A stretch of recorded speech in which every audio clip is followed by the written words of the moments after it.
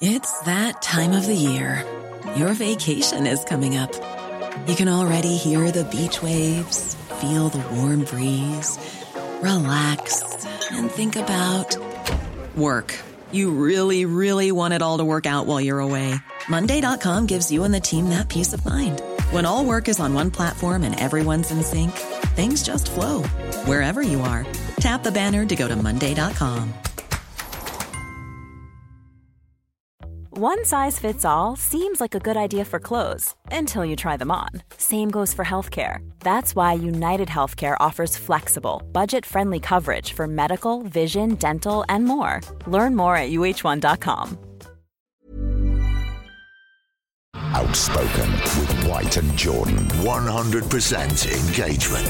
It's a total disrespect. Download, stand well back, listen. Jim White and Simon Jordan. I don't see that view. Outspoken with White and Jordan. From the world's biggest sports radio station, Talk Sport. Thanks for listening to Outspoken with White and Jordan. I'm Jim White, and today myself, Simon and Martin O'Neill started with the news that Everton and Nottingham Forest are bracing themselves for Premier League charges today. Another club in trouble is Reading, whose fans got their game abandoned at the weekend. We spoke to one of the fans that took part in the protests against their owner, Dai Yong. Plus, are Spurs making more progress than Manchester United? And was Troy Deeney right to come out and publicly dress down one of his players? This is Outspoken with White and Jordan. Even although it's the 15th of January, Martin O'Neill, Happy New Year. Thank you, Jim, and same to you. Thank you so much. Simon Jordan is sitting to my right, all very quiet and looking he means business this morning, which is good news. How have you been, Martin? What have you been up to? Really fine, Jim. Nice Christmas and nice New Year as well too. So yeah, I'm just doing fine. I loved it. I liked the embrace that I witnessed moments ago when McCoist was leaving this studio and you were coming in. You've known each other for years, and I think there's a lovely, I don't know, there's a bit of banter goes on between the two of you whenever you see each other in here, isn't there? I like McCoist. You know, I've known him probably. I knew him obviously as a young player when he was playing. Strangely enough, he actually played at Sunderland for a while. Yeah. And but really about 1998 when we were covering the World Cup out in France together. So he was good fun there. Excellent. So, Mr. Simon Jordan, what kind of weekend did you have? And are you ready for the week ahead? I am. I'm indeed ready. I watched the Tottenham Man United game, which I thought was a good game. Yeah. I went to see Cirque du Soleil, which was fascinating. Oh, lovely. Mm-hmm. Right. Yeah. Did you enjoy it? Yeah, it was good. It was very enjoyable. Very enjoyable. And I had a weekend with a 3-year-old son, which means Michelle moved out for the evening because she can't stand me and my son. I saw a movie, Priscilla, did you? over the weekend. Very good indeed. Elvis's wife and how she got there. I thought you'd have been watching Priscilla, Queen of the Desert. No. I was in that, as you know. So here we go. We're streaming live on YouTube and Facebook. If you want to watch the show, you can. Head over to the official TalkSport channel on those platforms. We're in the 17th floor of the news building, looking out at a cloudless sky here in London this morning. It really is beautiful. Hope it's good wherever you are listening all around the UK. Martin, you probably heard in the introduction, it's been reported that both Everton and Nottingham Forest are expecting to be referred to an independent commission over breaches of the Premier League's profitability and sustainability regulations. I want to get into this in more detail with Simon in a second, but Martin, if you are Sean Dyche, say at Everton at the moment, you've already been kicked where it hurts regards the 10 points deduction. There they are, giving their best shot yesterday against Aston Villa, trying their darndest to win the game. And he's got to go into work this morning and wait for some kind of an announcement regards this. It ain't easy if you're Dyche at the moment. It ain't easy if you're Nuno Espirito Santo. You're trying to make progress, but all the while this is rumbling in the background. Yeah, well, it's not easy for the clubs, never mind the managers. I think that,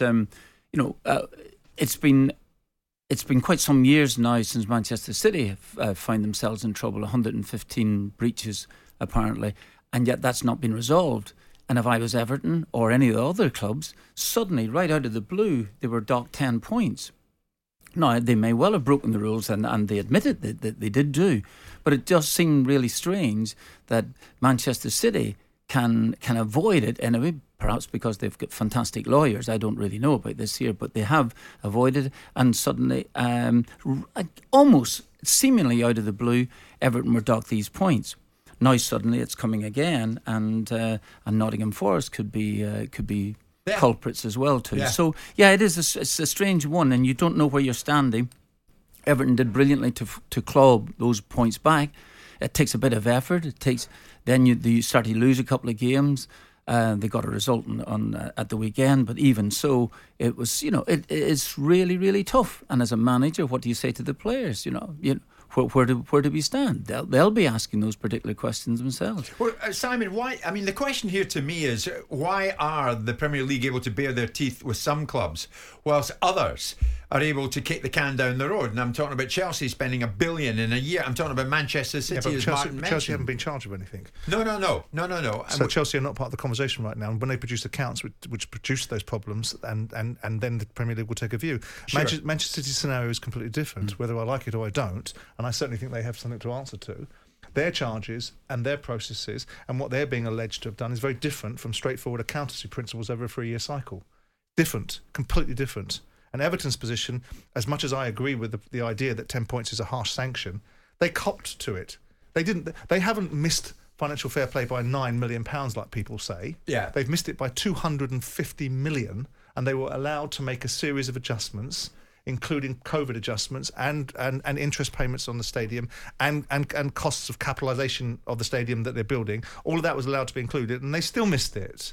So Everton's is not a £9 million problem as it's being characterised by certain people. It's a £250 million miss. But should they not be allowed a bit of grace period to stabilise and recover? Simon? They've been hit once, and they took that right on the chin. No, they didn't. They didn't take anything on the chin. They cried, and they've gone out and defended themselves against it. And they've got everybody that will listen to them to write letters and get involved, including the former Bank of England governor. So they've got themselves busy. They haven't taken it on the chin at all. And to be honest with you, neither would I expect them to, because they've got a sanction that's never been seen the likes of. I expected them to do some sort of appeal, but they've already copped to the culpability of it. Their their finance director came out with the most ridiculous statement, and in the witness evidence given by their owner, he talks about the need to spend money because they had no midfield. Well, what's that got to do with the price of cheese when you're observing to financial fair play? On that very point, Everton's interim CEO, Colin Chong, said this when the 10 points was announced. Myself and everybody at the club are shocked and disappointed by the ruling of the Premier League Commission. We believe the sanction is disproportionate and wholly unjust. The club's view is that the harshness and severity of this punishment are neither a fair nor a reasonable reflection of the evidence that was submitted to the Commission. For that reason, the club intends to appeal the outcome before the Premier League Appeals Board. This is a sporting sanction that directly impacts supporters. The club and our players and staff and our fans will stick together in the face of what the club believes to be an unprecedented and disproportionate sanction. As we enter the next phase of this legal process, there is no further comment we can or will make, but rest assured, we will be standing up for Evertonians and our great club. So they've got an appeal that's ongoing for the 10 points, Simon. Yeah. Now today they could be hit with a second one. That can't be right, can it? Why? These are the rules. Sporting sanctions. It's interesting how they framework it as a sporting sanction that directly affects the fans. No, your mismanagement did that. Right? The consequences of your mismanagement is a set of circumstances that have been brought upon your club. And yes, they do have a reasonable scenario of saying, because I thought they'd get 6 points. I'm surprised they got 10, and they may get 6 points. They may get reduced 6 points in appeal. And then guess what they'll get? They'll probably get 4 points stacked back on top again because they've breached it again. So if they've breached it again, what do you say? You're a recidivist. This is what you do.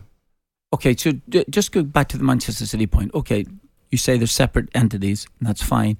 115 breaches going back over a period of 10 or 11 years. Why has that not been resolved? And why is it not been? There's a and whose variety of fault is reasons, it? Right, and one yeah. of the reasons that you allude to is probably one of the reasons, which is the fact that they've got some very high-powered, very sophisticated legal thinking, alongside the fact that UEFA took them to task over these things. Mm-hmm. UEFA then sanctioned them. It then got overturned by the Court of Arbitration of Sport, and the Premier League seemed to have sat in the background waiting for these precedents to have been set, rather than bearing their own teeth. Absolutely. It's a difficult one because UEFA aren't sanctioning Everton; they are after somebody else, and so there's a kind of precedent perspective as who goes first, right? Yeah. I think the Premier League could have gone simultaneously. Yeah. Now, the Premier League have gone after them for 115 charges. It isn't a straightforward principle of they can clearly evidence where the breaches are. It's about the misrepresentation of funds in terms of who put money where and for what reason, what were the commercial value of the sponsorship deals, and all of these things, whereas Everton's are straightforward. They've copped to it. Everton have copped to it. Yeah, we were £10 million over the limit. So we lost 115 million. Well, you actually lost 350 million, and you were allowed to adjust it down to 115, and you still couldn't get it beneath the 105, which, by the way, is no badge of honour. So Everton have copped to it, as you say, Simon, because they've been forced to. They might have to do the same again I today. mean, I'm with you, Martin. I would want Manchester City to be able to, given the fact they're unequivocally innocent, I would want them to be able to account for it quicker. But the evidence behind it and the people that suggest they've got an understanding of the complexity of the case say there is a logical reason why this takes this amount of time. I don't concur. No. But that's what they say. I know you're closer to it than most, Simon. You can make more sense of it than most. But to the man in the street, this doesn't look right. The look is not good here. Everton, having copped to it once, as you say, may have to do the same again today. Forest are quaking in their shoes, awaiting their fate probably today. But there appears to be no real urgency to take on Manchester City. They're not waiting their fate today. They've been charged. There was a massive departure from being charged to being found guilty. We see that in every walk of life. What's happened is that the Premier League have tightened up the rules, so you have to produce your accounts by the end of December rather than the end of March, which means they can streamline the process to sanction you during the course of a season, which has been an argument that the clubs themselves have run. They've all said, what's the point of a retrospective situation? We're going to sue, we're going to do this. Well, you can't because you signed up to the rules in the first place. So they've now streamlined it. Yeah, but they're going to be charged and resolved in the same season. City, as you once said to me, that might not be resolved until the end of the decade. But not today. But it's not going to happen today. So as we've seen in many other walks of life, what you get charged with and what you get convicted of are often two different things. They will have an ability to be able to put forward very strong and robust defences of the reasons why there should be exceptions made to some of the balance sheet adjustments that they think they're allowed to make, specifically in Nottingham Forest's case, which is the timing of the sale of Brennan Johnson. They'll make the argument they didn't sell Brennan Johnson before June the 30th because if they'd have done that, they'd have got 30 million quid for him. They decided to sell him in the transfer window in August because they can get 50 million pounds because of the critical mass that the transfer window brings when people have got competitive tension to bid for a player and get the price up. They'll argue that should be a post-sheet adjustment, which then gets taken back into the previous year. And Forest are also unfortunate because they only get £61 million of losses because they're coming up from the Championship. Yeah. So they've got 2 years of £12.5 million of losses and 1 year of 35. 100% engagement. Outspoken with White and Jordan. We shall await developments today and anything that happens on that front. While we're on air, before we go at 1 o'clock, we'll bring you the news first and fastest. Martin O'Neill is with us. Martin, since you've been doing the show with Simon and myself, does it surprise you that so many of the topics involve off-field matters as opposed to on-field matters? This seems to be the way of it, doesn't it? It very much does. It's a case. When you're discussing this here, you're going back to the Everton situation, going back to Manchester City, going to all of these particular things Manchester City is the thing that we said has never seemed to get any sort of resolution at all. Yeah. However, you're absolutely right. There seems to be as many talking points off field as there has been on it. And another affects another club, and we're on that right now. The club is Reading in League One. They're likely to be sanctioned after their own supporters invaded the pitch in protest against their owner Dai Young, which forced a postponement of their League One match against Port Vale at the weekend. The supporters took matters into their own hands and decided to protest. After 3 minutes, the game was held up as fans threw tennis balls onto the pitch, and then after 16 minutes, it was, come on then, let's go on. And a large group of Reading supporters invaded the pitch, waving a flag saying, Dai Young out. So what do we know about this fella? Not a lot. We'll know more by close of play, no doubt, because this will develop. We're going to be hearing from a leading Reading fan very shortly who will justify why they did what they did and how frustrated they have become about the situation that they are watching. But in the meantime, just before we came on air, I spoke to the former owner, Sir John Madejski, who is absolutely gutted about what's happening to his club. I am absolutely heartbroken the way Reading Football Club has developed or not developed, as the case may be. And I have absolutely total sympathy with every single fan out there and everybody that is involved with Reading Football Club, that works for Reading Football Club. It's just a kind of tyranny that is being unleashed upon the club as we speak. And it's just not fair and it's not right. The thing I can't get my head round is Mr. Dye allegedly lives in a £100 million house next door to the King, next door to Buckingham Palace in Palace Gate. If he can live in a £100 million house, one would assume, rightly or wrongly, that he should be able to do the husbandry at Reading and look after the club to his best ability. He may want to sell the club, but unless he looks after the club, he isn't going to have anything to sell. And there's all this just burning up the rule book, getting us deducted 16 points. The whole thing's an absolute travesty. It breaks my heart because, I spent many years of my life getting to Reading Football Club into a nice position, as indeed lots of other people who helped me on that journey. So it's a total slap in the face for them. Well, more than a slap in the face, it's a kick in the stomach. If he wants to sell the club, then he should fund it properly. Then we might be able to get out of this division we're in. We could, not knowing whether the wages are going to be paid at the end of the month or not. It's just tyranny and cruel and terrible. It seems like communication with this man is a major problem. Is there a way in here for you to push him into doing something about it? I've only met him once in passing at Huddersfield at the playoffs at Wembley, and I've never had any communication. I think he just felt, well, I own the club now, that's it, move on. He's history. He's never communicated with me whatsoever, so, he clearly doesn't want to communicate with me, which is fine. His prerogative, sadly, he owns the club.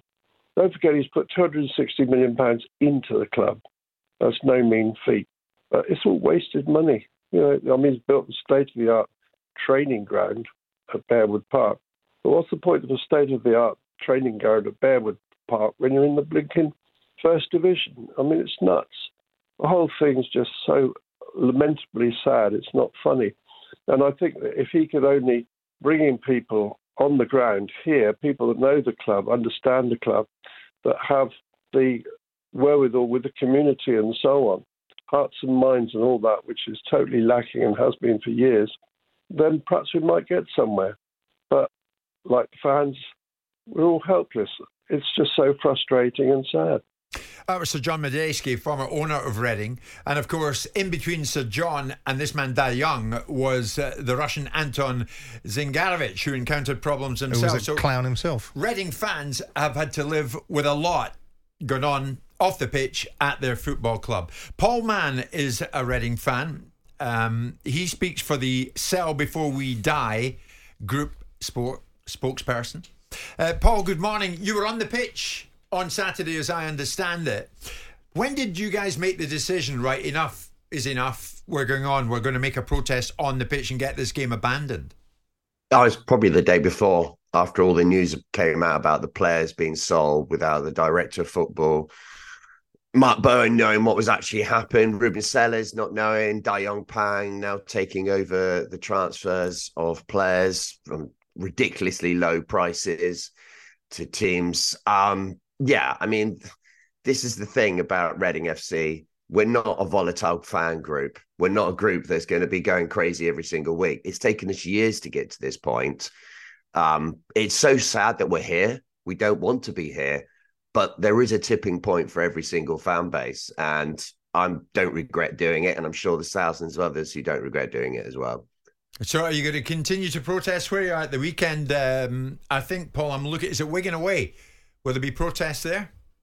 There probably will be something of some type, but we try to focus mainly our protests at home matches. So that's the main focus at the moment. And also we'll be moving to things that more directly affect Dai Young and to the EFL as well, who I've got to say, this is a man that they've put in position, but they're not prepared to remove. I mean, he is absolutely screwing the club over. He has no care or compassion for this team. At what point will the EFA say, we're not complicit in this anymore? Take some responsibility, EFL. You're killing a club with over 150 years of history and you're just standing by and let it happen. I know you have an obligation to your fellow members, but there has to be a point at which you say, this isn't working. Save us. We need to be saved, EFL. Save Reading Football Club. Simon, surely Paul's got a point there. When are they going to step in and say, look, this guy no longer is interested, it would seem, in his football club? But that's not their gift. That's not their responsibility. The EFL's responsibility is to sanction a football club under the rules that the 72 football clubs in the Football League put together. They can't just step in unilaterally and decide autonomously that because one football club is having trouble with an owner that's clearly run out of money, that they can step in. Yeah, but and they just can take see him with out. their own eyes that their own fans of Reading are causing their own game to be abandoned. But that's fine, and I don't think that's acceptable. I think the Reading fans have every right to protest, every right to take their issues as loud and as vociferously as they can. I think they have no right to go onto a football field and no right to stop a football game from being played, at least of all for the Port Vale fans that have travelled across the country to be able to watch the game. What would you say to that, Paul? I was expecting nothing less from Simon. That's thoroughly what I'd expect. And I also respect his point of view. You know, I understand what he's saying from the EFL mindset, but who is to blame here then? Do we just let this continue? The owner's to blame, clearly. The owner is to blame. So the owner has walked away. He's taking no responsibility. He's left the players with microwave meals. We have no way of travelling. We have no hotels.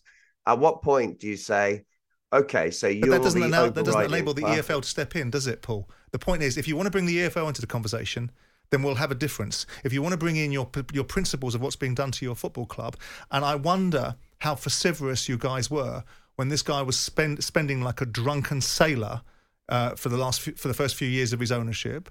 The fact that there's this myth running around that needs to be debunked, that he was stopped from owning a Premier League football club, because that isn't true.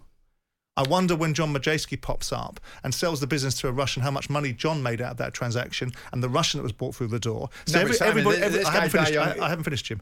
Everybody's hands are over this. So the bottom line is that's fine. It's fine you saying, like, as a fan, you know, we didn't step up, we didn't protest about him spending all the money. No, okay, you want to say that, but what about the people who work for Horizon and their accounts there? Are those people responsible for the post office scandal? Because that's working on the same basis. No, it's not. We can't take responsibility for something that we can't control. No, it's not. We don't control that, though, do we? No, but you're happy to receive the benefits of it. And I'm suggesting that if your argument extends to the EFL need to step in, then you've got no grounds, no legal framework besides a moral argument. And if you want to run moral arguments as legal structures, then we're going to be in a very difficult place in every walk of life. Well, life is very difficult, Simon, as we know. If we're going to get involved in morals and football, we could go down a very big black hole, couldn't we? I mean, Paul, you and the Reading fans will be aware that Dai Young has that he stopped investing in a club in Belgium, Roselaire, that, as I understand it, his family stopped investing in a Chinese club, Beijing Shengteng. So there is form here, but that doesn't help or ease your predicament any further, does it? Because you are now seriously concerned that your club could become a Bury or a Macclesfield. Yeah. I would also point those two clubs did actually go bankrupt after he took ownership of Reading. So I'm not going to claim hindsight on that one. I'm not going to pretend that the EFL knew about that one. But yeah, it is a very, very scary position to be in when you know that that's happened. You know, no football fan can think their club is safe because it could happen to you at some point. You know, we sit here and there's lots of people listening to this thinking, oh, thank God it isn't them. And I wouldn't wish it on any other fan, but it can so easily turn. Only 10 years ago, just over, we were in the Premier League, and that's how quickly it can change. It's a very good point. Martin, you wanted to come in? Paul, I just that First of all, it's amazing to say that he spent £260 million, and then you were talking about a training facility. Well, what's use is it having a training facility when in actual fact everybody are crying out for proper facilities for a start. So he has put some money into the football club. But the main point I'm going to say to you, are you in these protests, are you just going to continue protesting and you're going to get games abandoned because eventually the club itself, regardless of what happens to him, is going to suffer greatly? Yeah, that is the problem, isn't it? The club is suffering terribly also from the EFL punishments that they're giving to us repeatedly, which have absolutely no impact now. And I do agree that when Simon said that we did overspend, yeah, sure, we took the punishment. I accept that completely. But I do say on the protest going forward, it's a flexible thing. I'm not going to sit here and say that we're going to repeatedly get match abandoned because I don't know. It's also a fan-based thing. It's not me. It's everyone who's involved with it. It's what happened on Saturday was just a natural progression from where we've been over the last few years. It's been an absolute downfall of a football club. You accept relegation. You accept your team not doing well, bad transfers. But this is a negligent owner who just doesn't care, who just walked away and removed all responsibility. And it also makes no sense, like you say, Martin, after spending so much money on a training ground. I mean, it cost an absolute fortune. Hey, I'm Ryan Reynolds. At Mint Mobile, we like to do the opposite of what Big Wireless does. They charge you a lot. We charge you a little. So naturally, when they announced they'd be raising their prices due to inflation, we decided to deflate our prices due to not hating you. That's right. We're cutting the price of Mint Unlimited from $30 a month to just $15 a month. Give it a try at mintmobile.com/switch. $45 up front for 3 months plus taxes and fees. Promo rate for new customers for limited time. Unlimited more than 40 gigabytes per month. Slows full terms at mintmobile.com. There's never been a faster or easier way to start your weight loss journey than with PlushCare.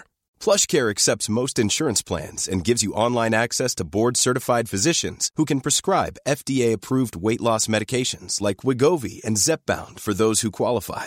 Take charge of your health and speak with a board-certified physician about a weight loss plan that's right for you. Get started today at plushcare.com/weight loss. That's plushcare.com/weight loss. plushcare.com/weight loss. That's the sound of another sale on Shopify in store. Shopify POS is everything you need to sell in person. From payments to inventory, Shopify unites your sales into one commerce platform. Sign up for a $1 per month trial period at shopify.com/retail23. Shopify.com/retail23. Download, stand well back, listen. Outspoken with White and Jordan. From the world's biggest sports radio station, Talk Sport. Martin, probably like many yesterday, I made a point. I couldn't go because I had other things on. Of course, it's up in the northwest, but I made a point of watching Manchester United Tottenham, and it was everything I thought it would be. Intriguing from start to finish. Could have gone either way. But Tottenham do what Tottenham say they're going to do these days under Ange, don't they? Yeah, they do. Yeah. He's at Celtic, he did very well. He'd attack was his policy, and he's continued this at Tottenham Hotspur. Yeah. I mean, 7 months of Ange at Tottenham versus 19 of Ten Hag at United. When you look at it, Martin, which side is looking further forward in their prospective projects? Well, on the face of it, you would think that Tottenham made great strides in that number of months. My point is this: if Tottenham go on to finish third in the league, as Manchester United did last season, and if they go on to win the League Cup, which they can't do because they're not in it, and you're talking about a final of an FA Cup and quarterfinals of the Europa League, that would be some season for Tottenham Hotspur. That's what happened at Manchester United last year. There seems to be a bit of regression this season. They're trying to find an identity at this moment. And Simon just mentioned there a couple of moments ago, just off air, actually easy to play through. And I agree with that. They look vulnerable. Suddenly they're having a good little spell for about 5, 6, 7 minutes. I'm not so sure whether they are actually a pressing team. I don't think they are. I'm not even sure that they're counter-attacking side. Yes, they have counter-attacking players in the side that can do this here, but there's a vulnerability about them, and it has been there for the whole season. But Martin, you've managed at the highest level. How long does it take to create an identity at a club? This is the way we're going to play, and watch us go. Ten Hag's in 19 months. Well, yeah, okay, yeah. It shouldn't. Perhaps for a club like Manchester United, you're not looking for it to take that long.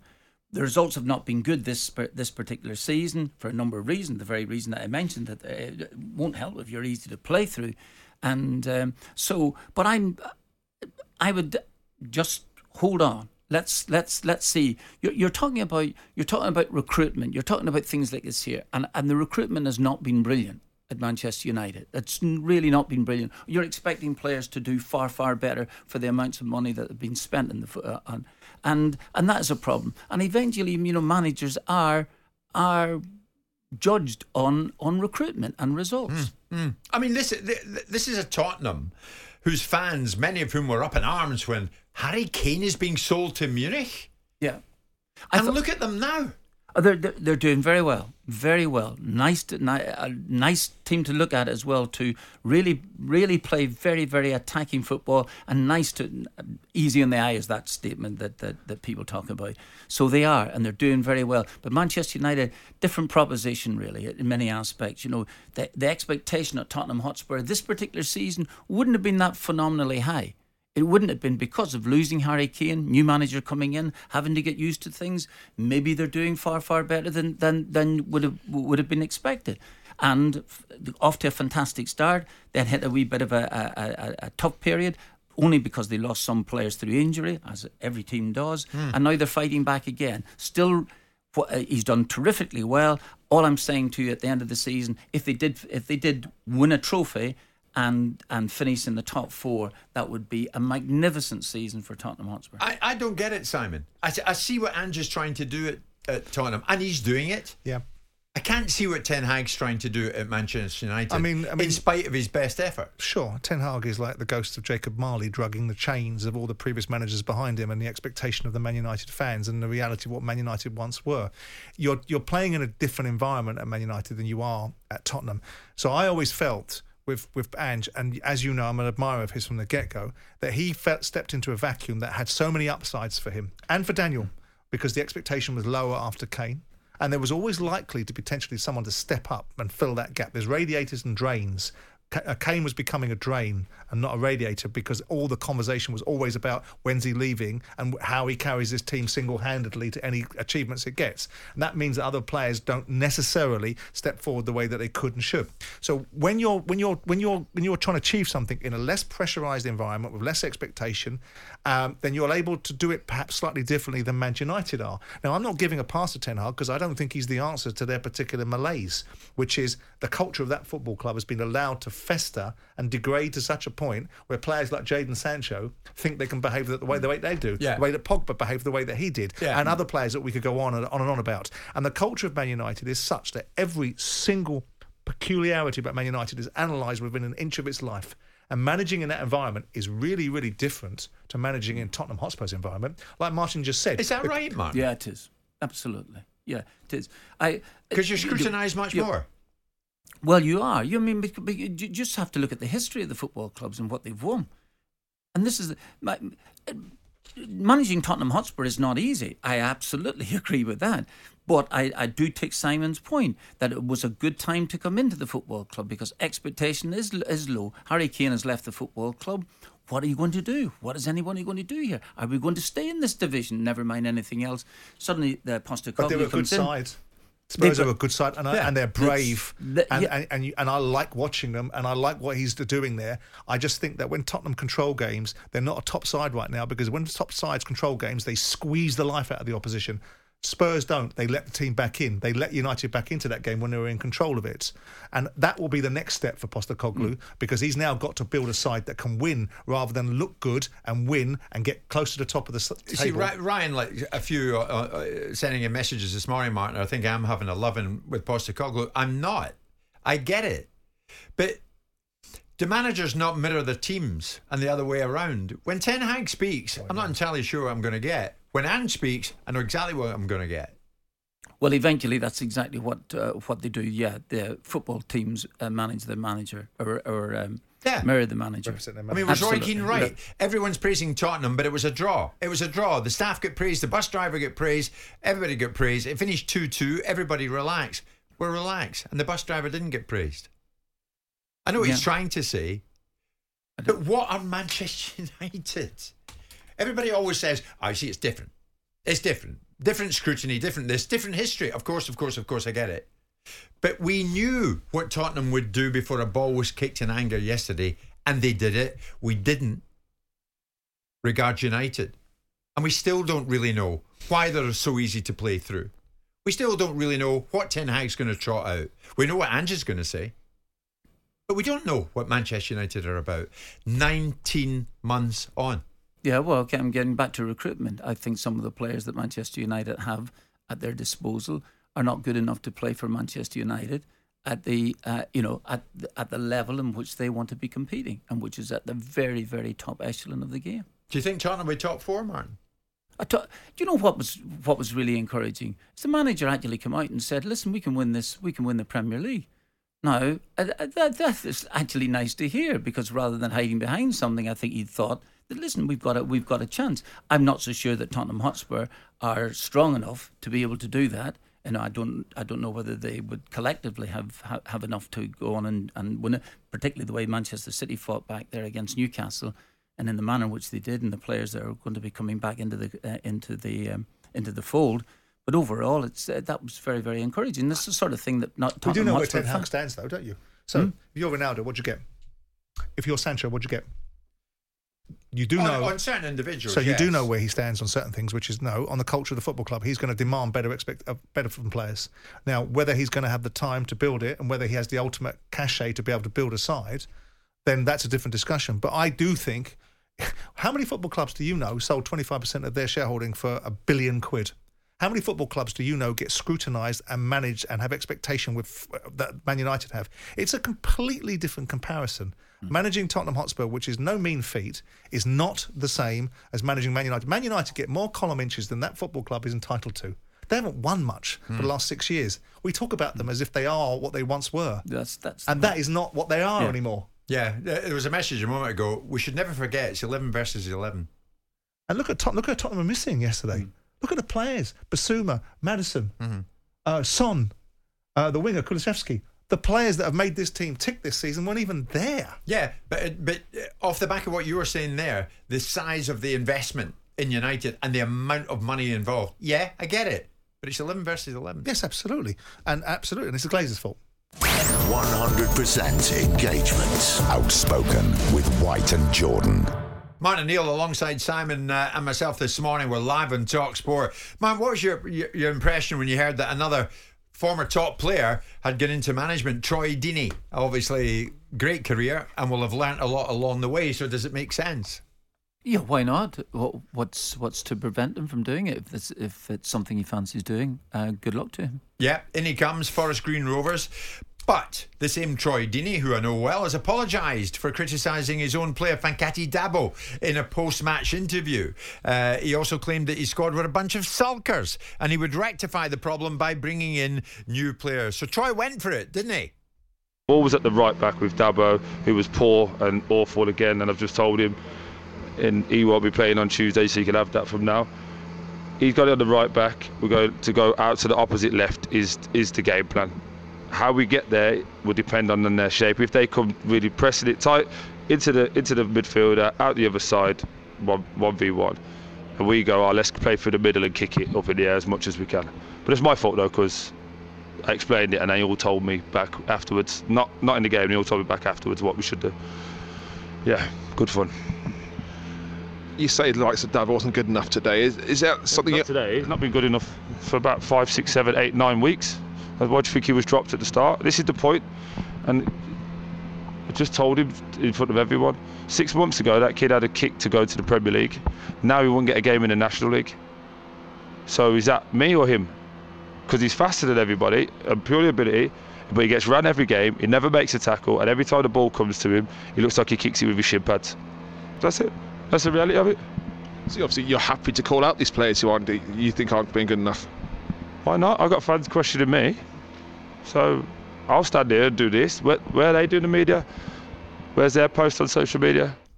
So 24 hours later, the same Troy Deeney was saying we're all learning on the job. I probably shouldn't have let that out. I've already spoken to Dabo and apologised. Obviously, he's calmed down a bit. But where do you stand, Martin, having managed at a very high level on Troy, just saying post-match, you know what, I'm going to go for it with this guy?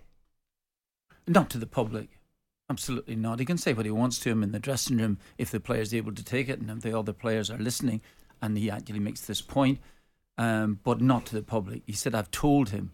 No, you haven't just told him. You've told us all about what he's done, what he hasn't done in the last 8 or 9 weeks, although seemingly you've continued to pick him in some of these matches that he hasn't performed well in. I think it was pretty poor. Some sort of Rafi's comments about him, I think, is not for me. Absolutely not. And I think that's something, do you know what? You learn on the job if that's the case. I'm hoping that somewhere along the way that nobody brings up some sort of thing that I mentioned in public, criticising players in public just after a game, which I've said something to them in the dressing room. Hope I haven't done it, whether we've lost the game. Have you ever had to go at a certain player afterwards? I don't know. It would only be in a jocular fashion, particularly if the player has done well. I'm absolutely and utterly convinced about that. Absolutely. And I would admit it a policy. What I said to the players in the dressing room would stay in the dressing room if that's the case, because it's the only way. The players, you will lose a lot of respect for coming out for criticising some player, and that player may be able to handle. He may not be able to handle it at all. But your job is to try and improve this player, and you're certainly not going to improve him if you are publicly hammering him. So it probably could end up doing more harm than good if Dabo doesn't take it on board or takes it on the chin. Well, it won't do any good. Let me put it this way, because the next day, you know what? You might have a couple of players in there. Will I be next week? Will it happen to me next week if that's the case? Yeah. And I understand people want to try and make a name for themselves in the game. I want to be maybe be a little bit different if that's the case, but not for me. Go on. Listen, I mean, the person that hurts the most is probably Troy, right? Maybe he's in a bad mood because he's been forced to eat vegan food by Del Vince, and that's probably not helped his temper, right? But no, I mean, I come from the position of I really like Troy Deeney. I did a podcast with him and got to understand his story and the changes in his life and the adjustments he's made by some of the self-induced adversity that he put himself through. And I think he's a solid, decent lad.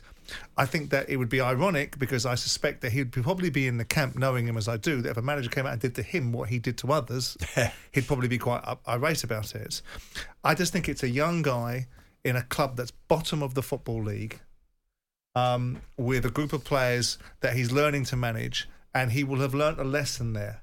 Whether he's lost a player as a result of it, whether there is an immorality about the way players are allowed to get away with things.